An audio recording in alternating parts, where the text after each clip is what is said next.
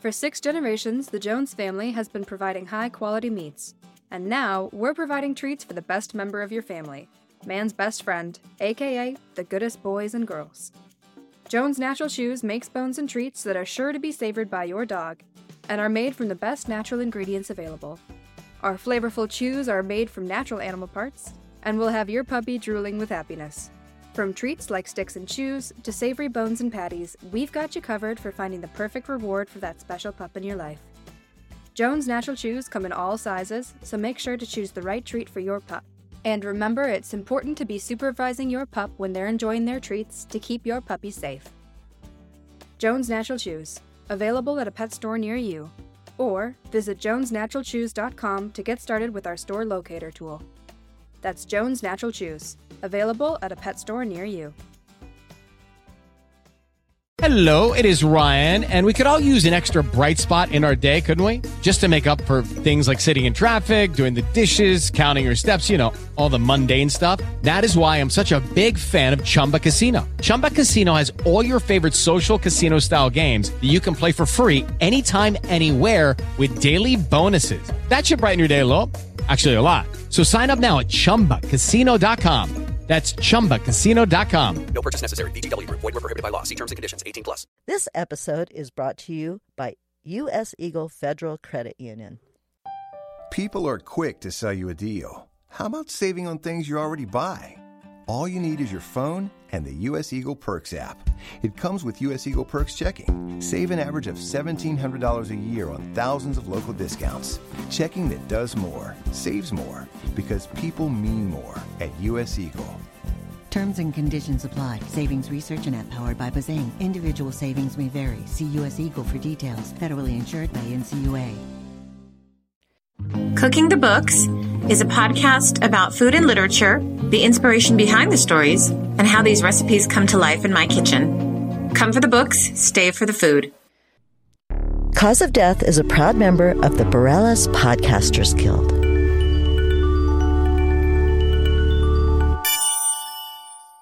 Cause of Death portrays imagery of death, war, and destruction. It may not be suitable for children under the age of 13.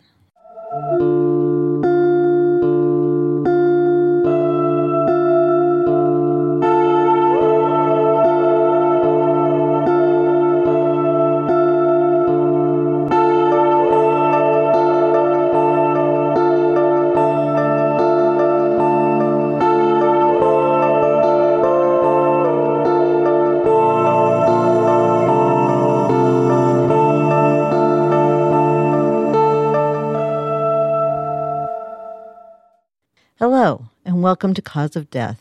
I'm your host, Jackie Moranti. Part 6 takes us through the worldwide efforts to eradicate smallpox, the creation of the World Health Organization, and the overconfidence of nations. Of course, the anti-vaxxers rear their ugly heads too. In September of 1906, anti-vax protesters were marching all over Pennsylvania. They were demanding that the mandates for vaccination be overturned. By the end of 1906, the school board of Altoona, Pennsylvania, gave permission to their school faculties to violate the vaccination law. The board told them that they would have full protection from the board of directors. The looming question was, but what will taxpayers say about spending their money to defend persons guilty of violating a state law? The county commissioner sent his people around to schools to ensure that the law was not being violated. In February of 1907, Edward Goulden, who was one of the protest leaders engaged in this mess, died of smallpox. His successor, Porter F. Cope, continued to push for a reversal of the vaccination mandates. The governor gave a resounding nope. The vaccination mandates held up. Now, are you banging your head on your desk yet? Because I was when I read this story.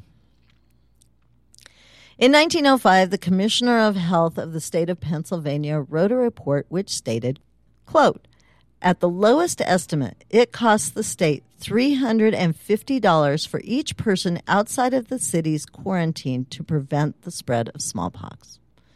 This means that during 1905, more than $2 million of state money was expended, or, as well put by Dr. Dixon, was wasted to simply gratify a whim of those who opposed vaccination. End quote. The commissioner deems smallpox a, quote, luxury and not a necessity, end quote. In 1910, Saginaw, Michigan, suffered a severe outbreak of smallpox. 48 people died, and $75,000 was spent in quarantine, fumigation, and burial. This does not include the effect that smallpox had on commerce. Let me bring us back to the present for a minute. Commerce will suffer during periods of pandemic or outbreak simply because people are too sick to work. Morbidity places more people on disability benefits since they'll never truly recover and are unfit to work. If people can't work, there are less people to do the jobs that are available, and productivity fails. When productivity fails, there are less goods available and prices rise. Supply and demand. People are in short supply, but the demand does not stop. So going back to the Saginaw story, on the flip side of that, Grand Rapids spent $2,693 for a vaccination campaign, and there were no cases of smallpox in the city. At this point, Germany had upheld its vaccination mandate for 30 years, as had several European countries. China had made it mandatory that travelers to that country have vaccination records available to enter the country. During the late 1910s and early 1920s, source tracking began. A child in Pennsylvania showed up to school with smallpox. The school was forced to close down until all of the children in attendance could be vaccinated. The disease was traced back to the child's sister who worked at a factory. The factory was forced to shut down until all the employees could be vaccinated along with their families. A few of the other factory workers were found to have the disease, and all of their family members were vaccinated along with all of their co-workers. It went back until almost everyone in the state had been vaccinated. In 1913, the Secretary of War under Woodrow Wilson ordered a general vaccination of all of the employees working for the health department. This included medical inspectors, food and sanitary inspectors, clerks, members of the disinfecting service, heads of the departments, and the press who had been following all these people around. The United States was sneaking its way into mandatory vaccination. As the U.S. became involved in World War I, mandatory vaccinations into the military were required again. And this was the first war in history where the soldiers would not die of smallpox in droves. Worldwide, from the 1910s to the 1930s, vaccination rates fell. Even in countries where vaccination was mandatory, the laws weren't being stringently enforced. Countries that had previously enjoyed life without smallpox were now experiencing devastating losses of life. During the 1920s, several court cases were argued by citizens of the U.S. that compulsory vaccination was a violation of their constitutional rights. And more, the courts were favoring vaccination on the grounds that the good of the many outweighed the good of the few.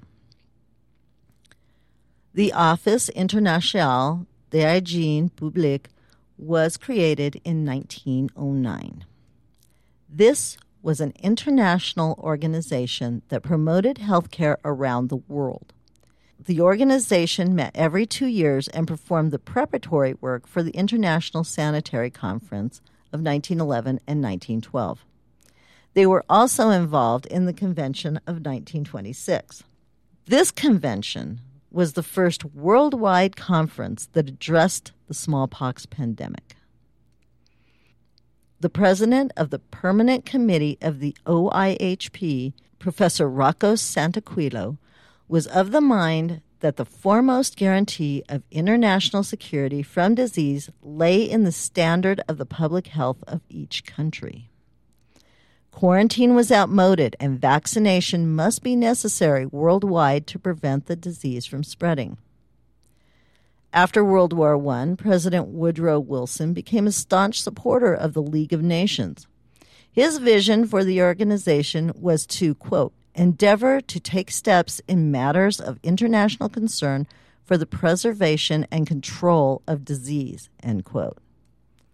The United States refused to join the League because, or maybe in spite of this, the health organization arm of the League chose to establish itself in Geneva, Switzerland. During this time, national and international travel was limited due to the spread of smallpox, making it harder for international efforts to take hold. The United States became the leader in cases reported in the early 1920s. 1921 saw 108,135 cases reported with 764 deaths.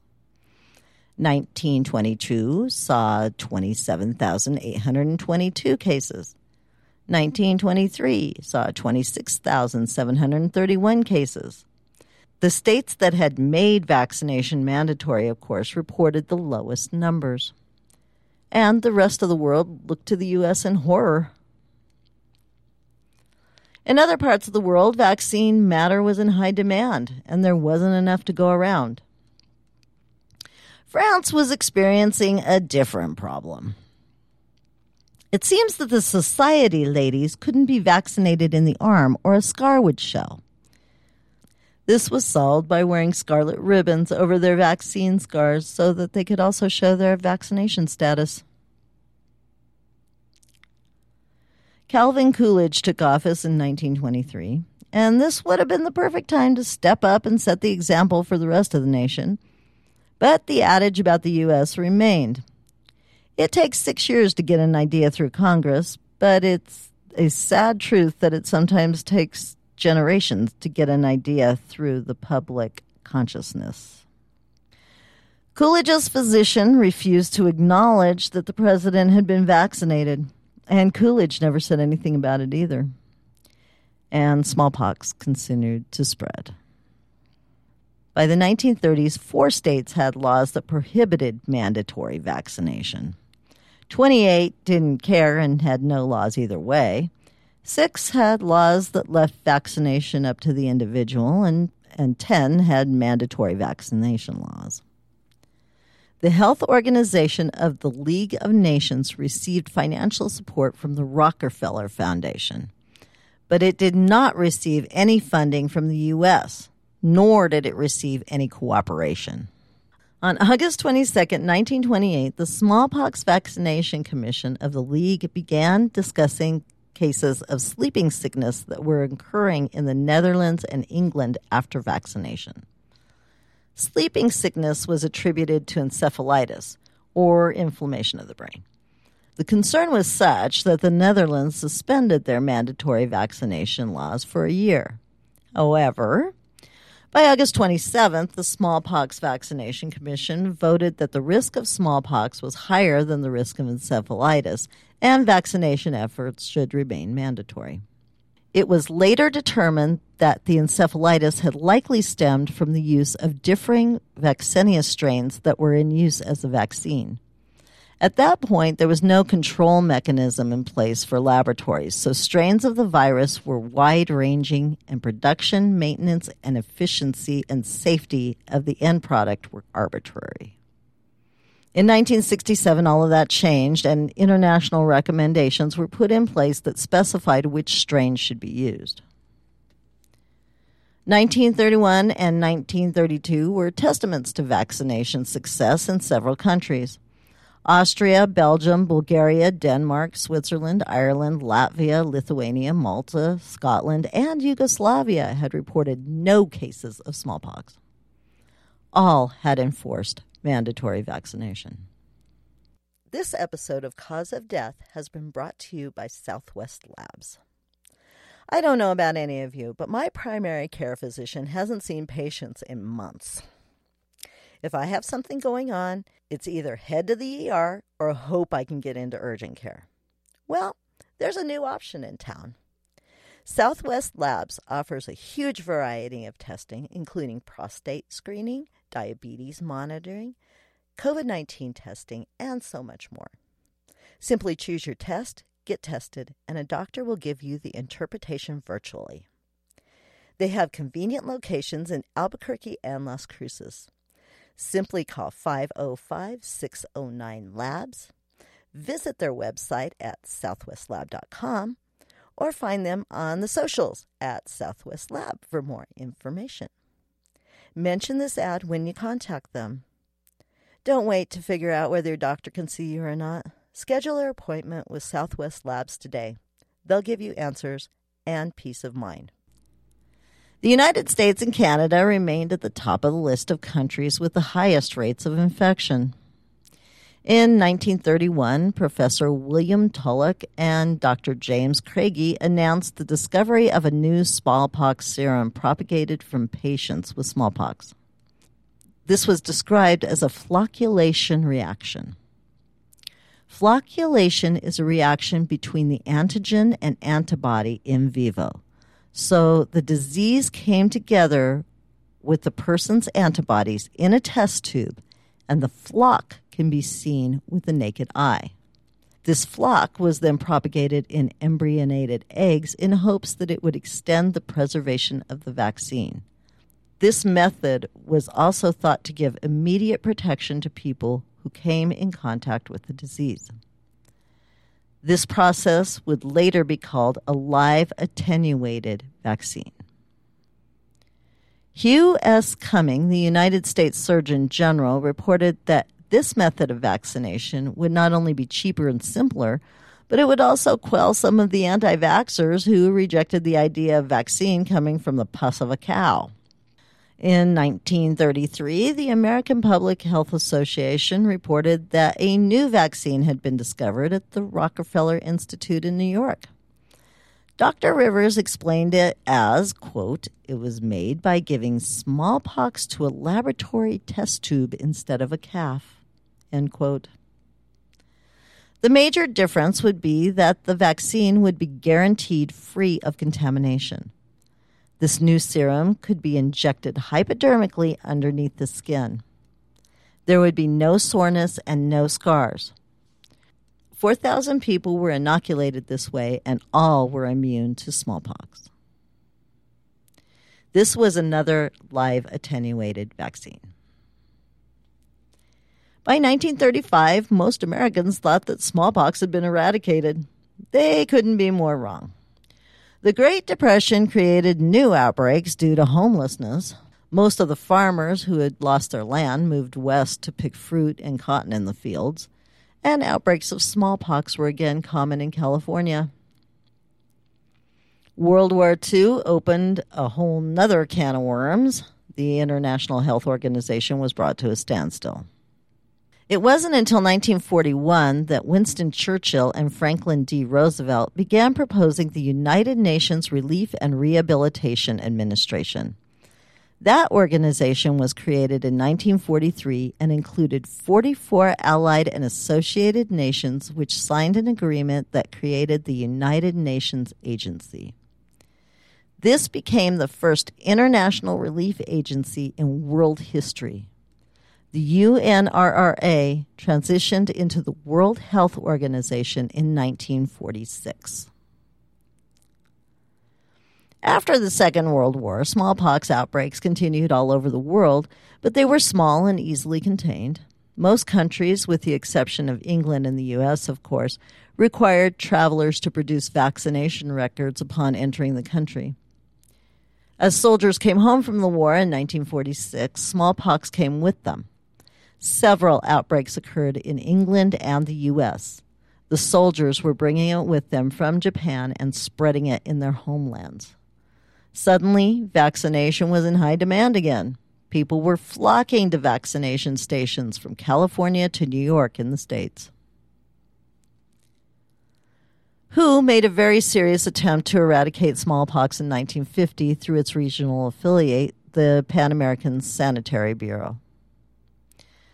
Dr. Soper, who was director of the PASB, began seeking help from the U.S. and was directed to the U.S. National Institutes of Health. They referred him to William Gebhardt at the Michigan State Health Department laboratory. This laboratory was the fifth oldest state health agency in the U.S. It operated under a grant from the legislature established in 1921. Biologic products were produced in the lab and were provided free to the state health officers and physicians. WHO began discussion on smallpox eradication at conventions in 1953, 1954, and 1955. They were determined to eliminate smallpox from nature. In 1958, at the 11th Annual World Health Assembly that was held in Minneapolis, Minnesota, Professor Viktor Zhdanov, Deputy Minister of Health for the USSR, suggested that the eradication of smallpox was theoretically possible within 10 years. He reported that vaccination and revaccination should become mandatory throughout the world beginning in 1959. And he did have a plan. It consisted of surveillance containment activities.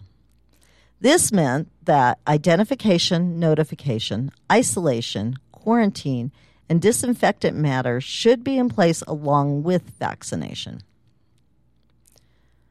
Dr. Zhdanov offered 25 million doses of freeze-dried vaccine to the World Health Organization, and he offered assistance with vaccination in Burma, Cambodia, Ghana, Guinea, India, Indonesia, Iraq, and Pakistan. Cuba offered 1 million doses of glycerylated vaccine. The delegates endorsed the proposal, and the Director General was called upon to study and report on the implementation of the project. He presented his report in January of 1959. This report suggested a global program of mass vaccinations. These vaccinations would be performed by a smallpox eradication service. The program carried an estimated cost of $97.7 million. The downfall was that this program did not include the People's Republic of China. They were not WHO members. Well, the thought was there, but unless you're going to vaccinate everyone, you can't eradicate anything. Smallpox ended up taking a backseat to other eradication programs that WHO was working on. Yaws, syphilis, malaria, and hookworms came first. Since it was found that malaria and hookworms were carried by vectors, and so were almost impossible to eradicate, and that yaws and syphilis were cured by doses of penicillin, those eradication efforts were eventually tabled. The 12th World Health Assembly in 1959 began to envision a world where 80% of the population were vaccinated or revaccinated in affected populations. Intentions were there, but between 1959 and 1966, malaria again took precedence. The failure of WHO to eradicate malaria, hookworm, and yellow fever damaged the organization's reputation, and the financial backers of these programs, namely UNICEF, backed out. The Pan American Health Organization continued with their eradication efforts, and by 1960, they had reported that in North America, 4,792 cases had been reported, a significant improvement over 1950. Regional programs in Bolivia and Paraguay were successful, and smallpox was eliminated from those countries in 1960. Ecuador saw elimination in 1963. Algeria eliminated smallpox in 1961. The Central African Republic, the Congo, and Gabon eliminated smallpox in 1955, 1954, and 1956, respectively. Iraq was in 1959, Yemen in 1960, Saudi Arabia 1961, and Iran 1963.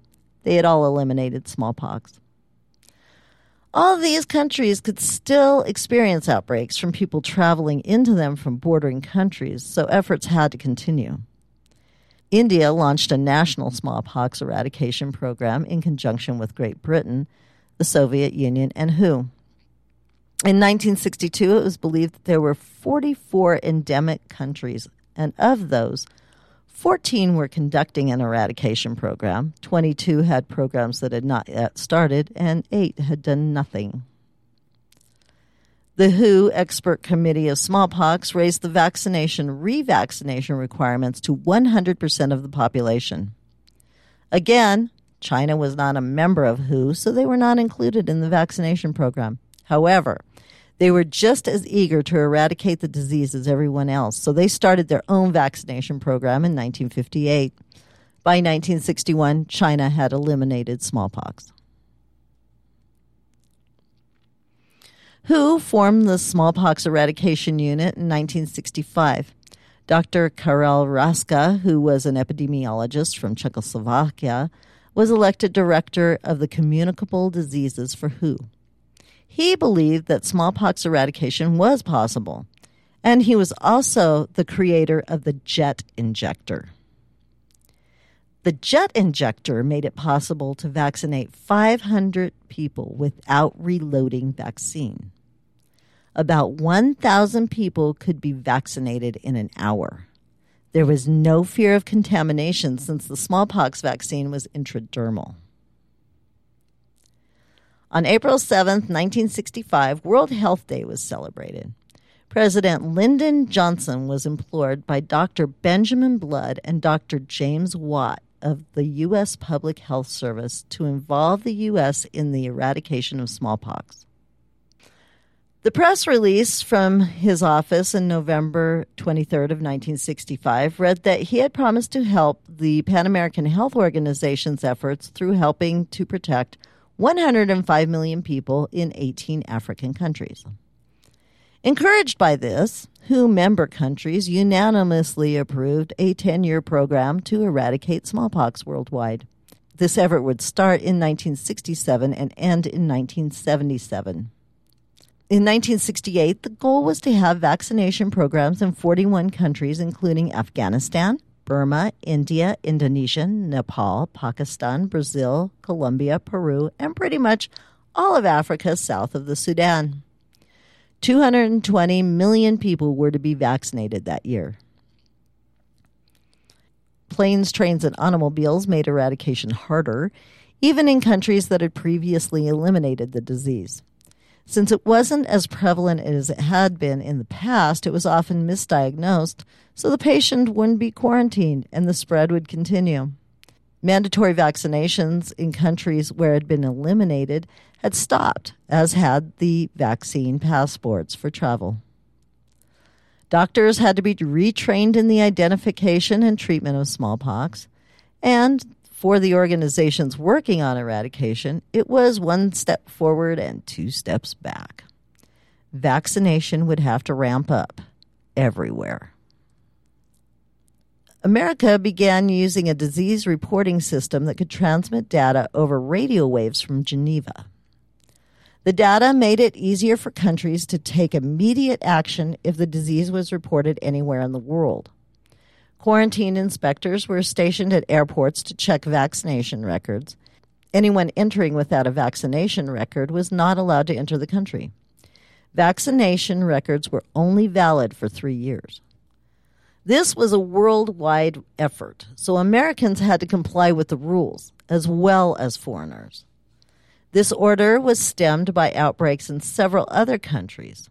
Smallpox had been imported into Aden, Ceylon, Leyden Island, Germany, Ghana, Iran, Malaya, Pakistan, Nigeria, the Philippines, England, and the United Arab Republic.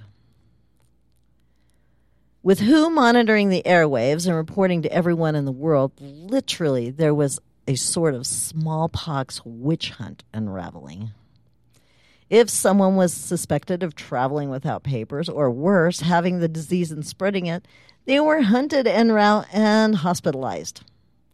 After that, they were deported to their home country. The U.S. finally made vaccination mandatory countrywide in 1963. I'm just going to leave that right there. By 1965, parents were provided with a list of vaccines that were approved for children. This list included smallpox vaccine at 12 months and revaccination at 5 to 6 years. By 1970, vaccinators were going village to village in some of the remotest areas of the world. WHO and the CDC were involved in the efforts. That said, smallpox was making its way back to the first world countries by people traveling the world. Germany, England, Czechoslovakia, and yes, the U.S. experienced outbreaks. It was not over yet. 1970 saw Canada ordering 17,000 vials to start a vaccine program in that country. In 1972, an outbreak in Yugoslavia almost shut down the entire European continent after it was discovered that 700,000 workers from Yugoslavia had been sent to Germany, Italy, Switzerland, France, and Sweden. All those countries ended up with small epidemics. Germany was particularly concerned because they were host to the Olympic Games that year. WHO immediately flew to Yugoslavia and began a vaccination campaign. Within days, 18 million Yugoslavs were vaccinated. On April 14th, WHO announced the last case of smallpox, and that outbreak was over. On January 1st of 1971, the U.S. Public Health Service modified its regulations. Quote, although the United States can require evidence of smallpox vaccinations from all persons entering the United States, this will only be enforced for those who, within the past 14 days, have been in countries reporting smallpox. Persons inquiring about immunization requirements should be informed that it is desirable and recommended that they be vaccinated prior to departure. End quote. Proof of immunization by travelers was required to get into and out of the U.S. It had to be recorded on one's passport. The information included the date one was vaccinated, the date the next vaccination was due, the brand of the vaccine, and the expiration date of the dose received. Smallpox was not going to go down easy. During the first 7 months of 1972, 47,872 cases were reported to WHO, about 10,000 more than the previous year. WHO and the CDC were undaunted. Vaccination efforts continued. The disease had already been eliminated in the Western Hemisphere, and Dr. Donald A. Henderson, who oversaw the smallpox eradication program for WHO, predicted that the disease could be totally eradicated in nature in the following 18 months. An outbreak in 1972 in India, Pakistan, Bangladesh, and Nepal sent WHO and the CDC screaming with jet injector guns to those countries. 40,000 healthcare workers were put on duty to vaccinate anything that moved in those places. In August of 1973, the mandatory vaccination of school children for smallpox was revisited. The disease was declared dead in the Western Hemisphere, and it was a huge accomplishment for all the countries of North America. So was it still necessary to vaccinate children for smallpox? Two things drove the decision. Money was first, of course, and then there was the consideration of actual danger of anyone getting smallpox. It was decided that compulsory vaccination could be halted for everyone except those in the military and those who had direct contact with orthopox viruses in laboratories. Great Britain also discontinued vaccination in 1973. Canada discontinued in 1976. Smallpox seemed to be cornered in India and Ethiopia, where the vaccination efforts continued. By July of 1976, headlines in India read, "India wipes out the feared smallpox." For the first time in history, India was free of the disease. 34 remote villages in Ethiopia remained. On May 12, 1975, WHO reported only 45 active cases. Then in 1977, reports came from Somalia. 280 cases were found there. This on the heels of labs across the world destroying the smallpox matter used to vaccinate. Enough vaccine matter came together for one last rally, and WHO sent 3,000 healthcare workers to vaccinate the people of Somalia. The outbreak was ended in November of 1977. On Tuesday, December 13th, 1977, the World Health Organization announced that smallpox had been officially eradicated in nature. The last smallpox patient was a 24-year-old cook from Merka, Somalia, on October 26, 1977. And you can still see his picture today if you look online. The last death from smallpox occurred in the UK in 1978. She had a small darkroom that happened to be one floor down from a lab where smallpox research was taking place. The virus had traveled through the vents and into her darkroom. Janet Parker died of smallpox on September 11, 1978. She was the last official victim of a disease that had plagued the human race for centuries. When the lab was inspected, it was found that it was an inadequate environment for research on virulent disease. Research was allowed to continue, but only with lower-level contagions. The last doses of smallpox would be remanded to 2 Level 4 labs, one in the U.S. and one in Russia. Those labs continue to do research on smallpox today. Between the years 1900 and 1977, 3 million people died of smallpox. I'll be back in 2 weeks with a special episode that will give a down and dirty view of the immune system and how it works, a glossary of terms, and some insight into why things were done the way they were done in the 1800s as opposed to why things are done the way they are done in 2021. After that, we'll continue with the history of another disease that killed millions but was largely ignored by the U.S. Thank you so much for listening. Please remember to rate, subscribe, and review in your favorite podcatcher. And always, and most importantly, don't forget to share. I'm working on getting a merch store set up so that you can actually own t-shirts, keychains, stickers, and maybe even pot holders with the COD logo on them. If you like the show, follow me at Cause of Death on Facebook and Instagram. Thank you for listening, and I will see you in 2 weeks.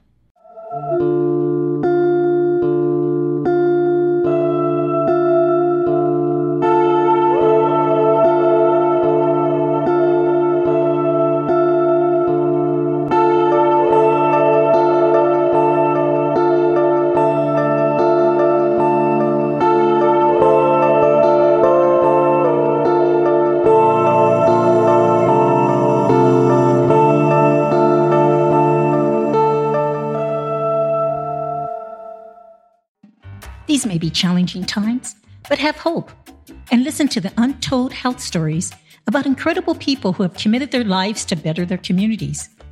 Diverse health activists, direct medical providers, community organizers that are helping our communities to get healthier and stronger. Stories of local heroes during the pandemic and even before that proves over and over again that people can come together during times of need and make the world a better place. Stories you would never hear of, except at Healthcare Untold, hosted by Barbara Ann Garcia.